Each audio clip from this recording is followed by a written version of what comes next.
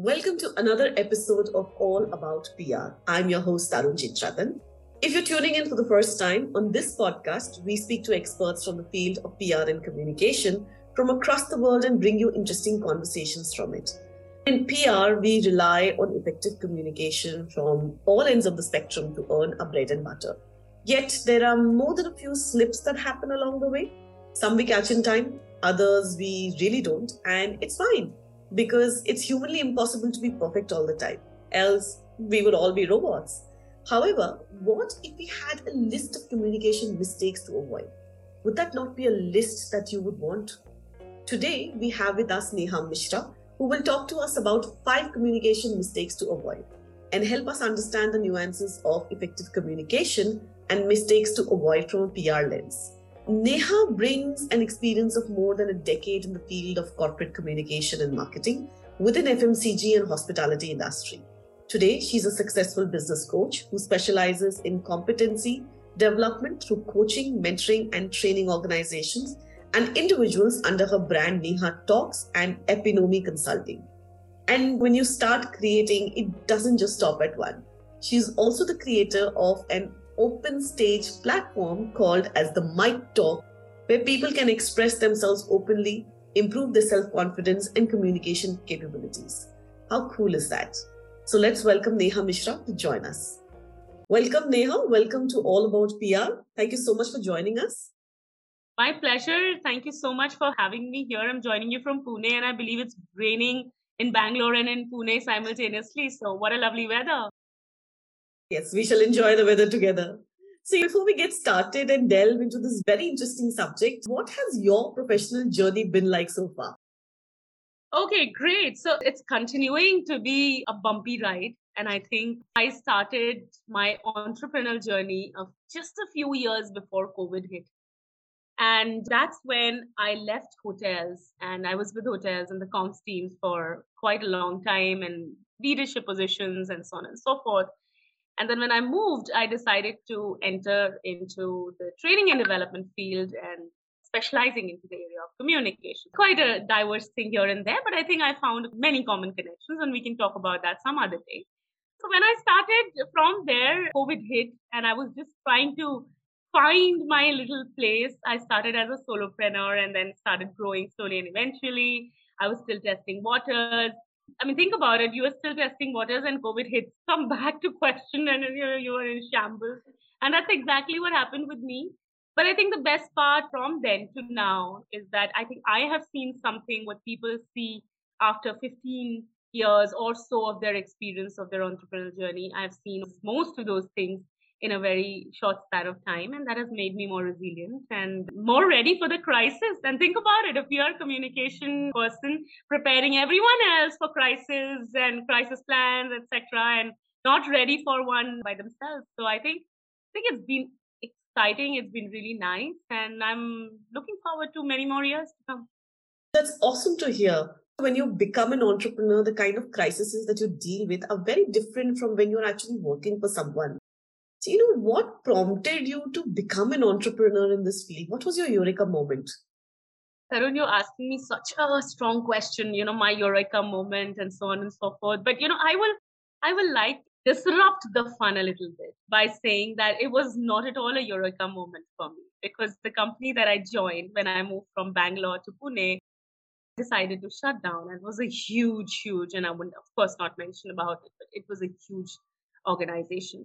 And when it did shut down, I was, in fact, in a belief that I will get a job wherever I want. And although it had just been a year and a half that I moved to Pune, and it was a time when I really thought I can go places and I can do this and that. And I was very hopeful. But that's exactly where I'm getting that not every entrepreneurial journey starts with an intent to be an entrepreneur, an intent to have a 50 people, 100 people team, or so on and so forth. Sometimes it just happens to you. And sometimes you realize that when things are not going in your way, how can you be a little more experimental, more of a self believer to be able to test waters, like I said a while back. So for me, it was more about testing waters, checking it out, trying my own potential, going back to the drawing a board and understanding what are the other aspects of my personality, because hotels spoil you, and they spoil you so much that you feel it's just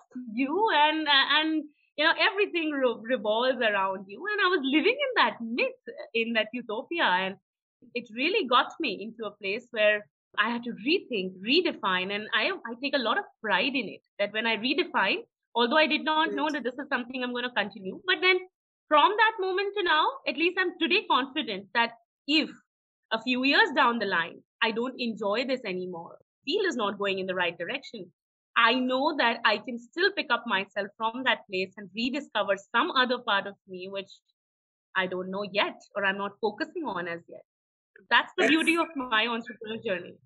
I think that's the beauty of entrepreneurship as a field. So when did it hit you? When did you realize that I am an entrepreneur? I'm doing this on my own. Ah. There are many moments. I love the laugh that you have at the other end, because you know this exactly, right? Like, now when people are trying to pull you through all corners, you realize you are all on your own. When people are looking up at you and sometimes calling you up and saying that, hey, I mean, look at you, you were there, we are still working for somebody else, and you just did it all by yourself. That's when you realize it's happening. When there are employees who are looking up to you for your mentorship and asking you for advices, growing, having that pride on their shoulders that they work with you, that's when you realize that you're an entrepreneur. And then at the end of the day, I mean, this is a little bit of a vanity, but when you see that you are still feeding a few of the families, you know you're an entrepreneur, even if in whatever level that is. Awesome. And it's a proud moment. So let's shift this conversation to the field of communication. The field of communication, I believe, has gone through a sea shift of change in the past 2 decades. What has your observation on the industry been like? I think you are one of the few people within the industry who's at the intersection of so many, I would say, circles, conversations, that you'd be the right person to answer this question. Thank you for making me believe that I come from that era, and rightly said so. I remember going back 15 years, almost 15 years back, we used to make media lists, and with the name of the journalist and content writers, feature writers, so on and so forth. Today, when you make the list, it's more about it has sub pointers of also having influencers, content creators, content curators, and so on and so forth, right? There are so many levels of influencers as well. Mm. So I think, yeah, the shift has been massive. And today it's not just about B2C, it's a lot about C2C as well, because the word of mouth, the whole belief on reviews and people's experiences. Like, think of the concept of simple unboxing, right? Like, Mm. they made it so aspirational. Oh, you get a brand and you're unboxing and then you're taking a video of it. But at the end of the day, it has a huge purpose. So So, I don't remember any of that existed when I entered the communication industry, or probably until last 4 years or 3 years. These kind of concepts are pretty new. At the same time, today feedback is prompt. You cannot shy away. Did a mistake, you did it, you cannot hide it. That's one of the biggest one. Every move is being watched, and that's the reason it is all the more important to be honest, truthful. You cannot have another personality and show another. I'll tell you, one of my teammates once told me, and now I've been, for the last few months, I've been a little less active on my own Instagram, but at one point in time, for a longer period of time, I was very active on my Instagram. And I was doing a lot of videos, so on and so forth. So one of my colleagues said, she said, Neha, I have realized when you're not speaking on certain subjects, people don't know what are the areas that you really are passionate about. And not just about arts, paints, music, not just about that, about social issues, about things which are happening around you. So these things were not as prominent. In fact, leaders were asked to keep it hush a decade back. But today, these kind of changes have observed, and I think it's usually appreciate the fact that today people want to see the real you, and there's a human factor in everything that you do. absolutely. With the explosion that has happened in terms of mediums of communication, the reasons for accountability have increased. While visibility has increased, so has accountability. But can we delve a little bit into the shift in human behavior that has become Mhm. more involved post the pandemic in some cases and evolved in others, and maybe some still have a long way to go? Have you seen any behavioral shift that concerns you, especially in the field of communication? I think there have been a lot of shifts as such, but I will want to talk again about the human factor, the empathy. I think that is one thing, inclusiveness and empathy. These are two things that the brands, not just brands, I mean, even individuals on an individual PR level and positioning level, you see, these are the two elements that have really taken the center stage. And to quote it, or for example, I mean, I again don't remember concepts like chai pe charcha or coffee table conversations that happen within organizations today. Today, leaders are expected to have one-to-one conversations once a week or once in 15 days with every employee, depending on, of course, the employee's strength. And something as basic as, okay, you get your coffee, I get my coffee, let's talk. This is something which did not happen initially. So from PR perspective, from even the cultural shift that we are seeing in today's time, I think being emotionally available, empathy, emotional intelligence, these are some of the important changes that I have seen catching up. And of course, in the West, diversity and inclusion, emotional intelligence, these are the concepts that we saw. I mean, I saw almost 12 years back catching up already. And that was the time when the industry started talking about, and not just talking about communication and PR, but also L&D industry started Yeah. talking about that, hey, these are the new concepts and let's do train the trainer because this is what is going to catch up. And that's exactly what happened. Everything comes to India almost within 5 years, 6 years of a span. So this is something which I have been observing and this has evolved. Something which I am still fearful of and is the lack of face-to-face conversations and face-to-face conversations language being replaced by emoticons. And this is something as basic as I have been observing with my own cousins. They choose to talk less and express more in emoticons, and I don't really know what's going on in their mind. After all, emoticons are not as much as the syllables in our language, right? So yeah. Interesting changes. Well, I do hope the art of writing and reading still sticks around. You have created a very interesting tangent from being in the field of communication to leadership training and development where you are. How do you feel this particular field that you've created, this niche that you've created, the PR field can benefit from it? How can they benefit from it? I like the way you're trying to infuse the aspect of PR bit, but I would like to still keep it to a human bit of it, right? Because at the end of the day, whoever you are, whatever you are, and all the more as PR, we deal with certain things, certain behaviors much more than anyone else. For example, stress.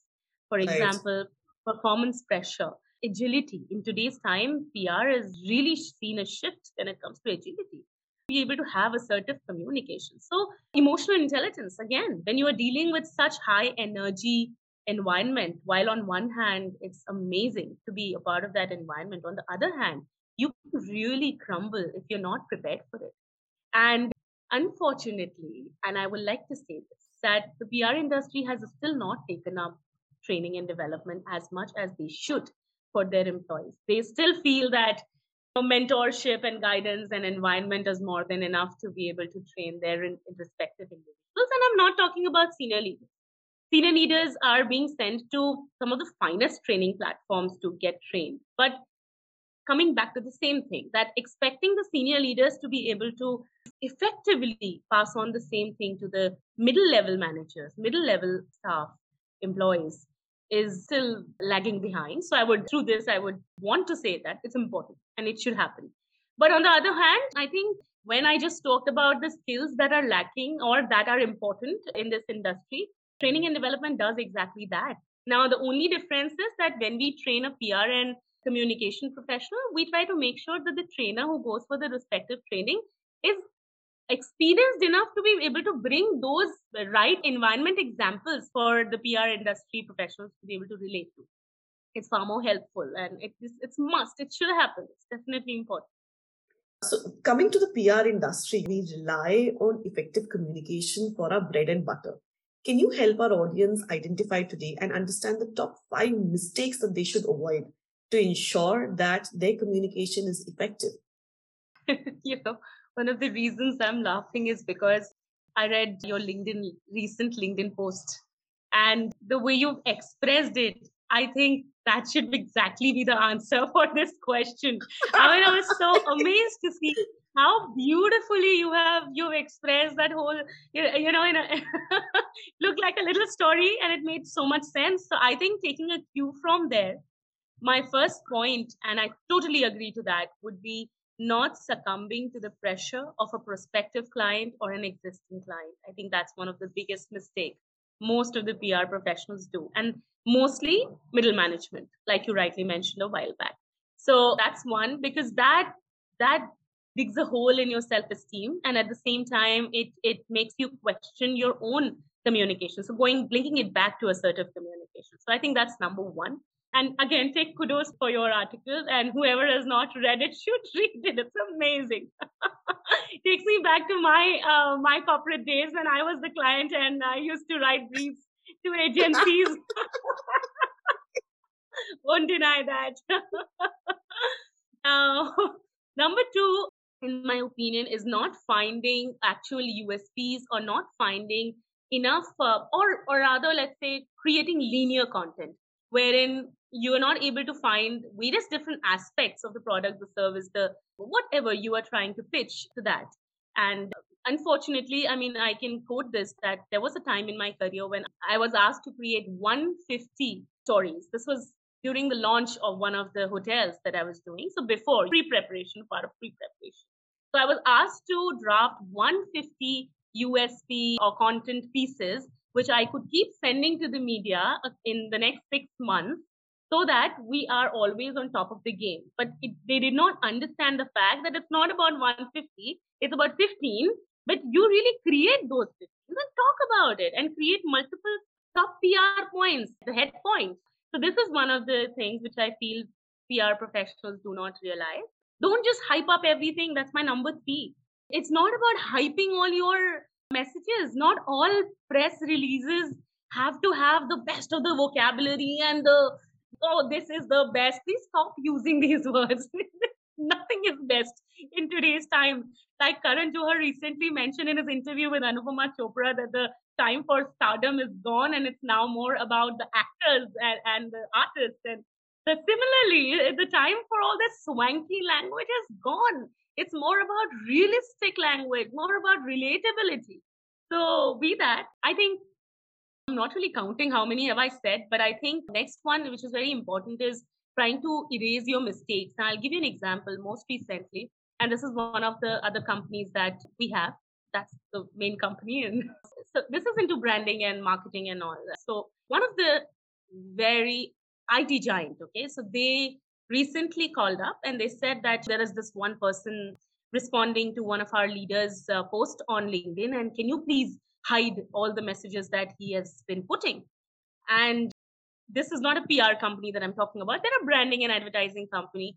So they did it because that's what they were supposed to do. But when I got to know about it, the very first thing I said that you cannot do this. This is like leaving a customer on a customer call, hanging on a customer call, or just hanging up on a customer. So this is one thing you cannot do. You should not be erasing anything that does not go your way. In fact, find out. That's one of the kind of crisis communication plan that you should have ready. So the two more would be my most favorite, and also now that I'm a part of the L&D industry, the most important would be emotional intelligence. Having the empathy, the EQ factor in you. For example, when you are calling up a certain journalist or having or trying to find out what exactly is happening out there, and or just as simple as finding the status of your release, it's a lot more about understanding what could be the environment the person is in, or taking a step forward toward being empathic. It's no more the same world that we were living in. Today, a lot of things have changed, and even journalists have a lot to prove on not just one form of media, so many different. So have that emotional intelligence in you when you are doing this, and you need to practice it. It does not come naturally. Words wise, it looks simple, but it does not come naturally. The last one for me would be the art of engaging conversation. Because, like I was saying a while back, right, that emoticons, the journalist fraternity still does not believe in emoticons. So you cannot rely on that. To be able to strike a conversation beyond press releases, to be able to understand, and this is not new. This is the basic, this is the core of public relations, right? So please start re-exercising all of those things which determine the human element in the public relations, the public element, like they say. So yeah, these would be my 5. Very sane advice, Neha. Thank you for sharing that. Before we wrap up, we have a quick rapid fire for you. One communication skill that you think will never die out. Absolutely emotional intelligence, right on top. Awesome. And one communication skill that you want to see die out this year. I think non-assertiveness, to be able to hold your grounds. Awesome. And your life advice for the PR industry. No, although my life has just started and I'm forever young, I think I'll bring it back to the human factor. Try to understand that PR is less of technology and press releases or all the material that you collect. It is more about relationships, more about connections, keeping up, empathy, human element, emotional intelligence, inclusivity. Also, always be well read. That's the most important. It is never going to die out. Actually, I should have said it earlier, but let me say it now. Never going to die out. Well read, well read. Be very well read. Absolutely. I second that. Thank you so much for joining us, Neha. Really appreciate your time. My pleasure. Thank you so much, Tarun, and lovely to be here on your show. Thanks. Thank you, Neha. So that was Neha Mishra speaking to us about communication mistakes to avoid. Before we wind up, I will take a moment to give a shout out to the good folks at PRPOI for making this happen. We will see you again in the next episode with another intriguing conversation from the world of communication and media. Stay tuned.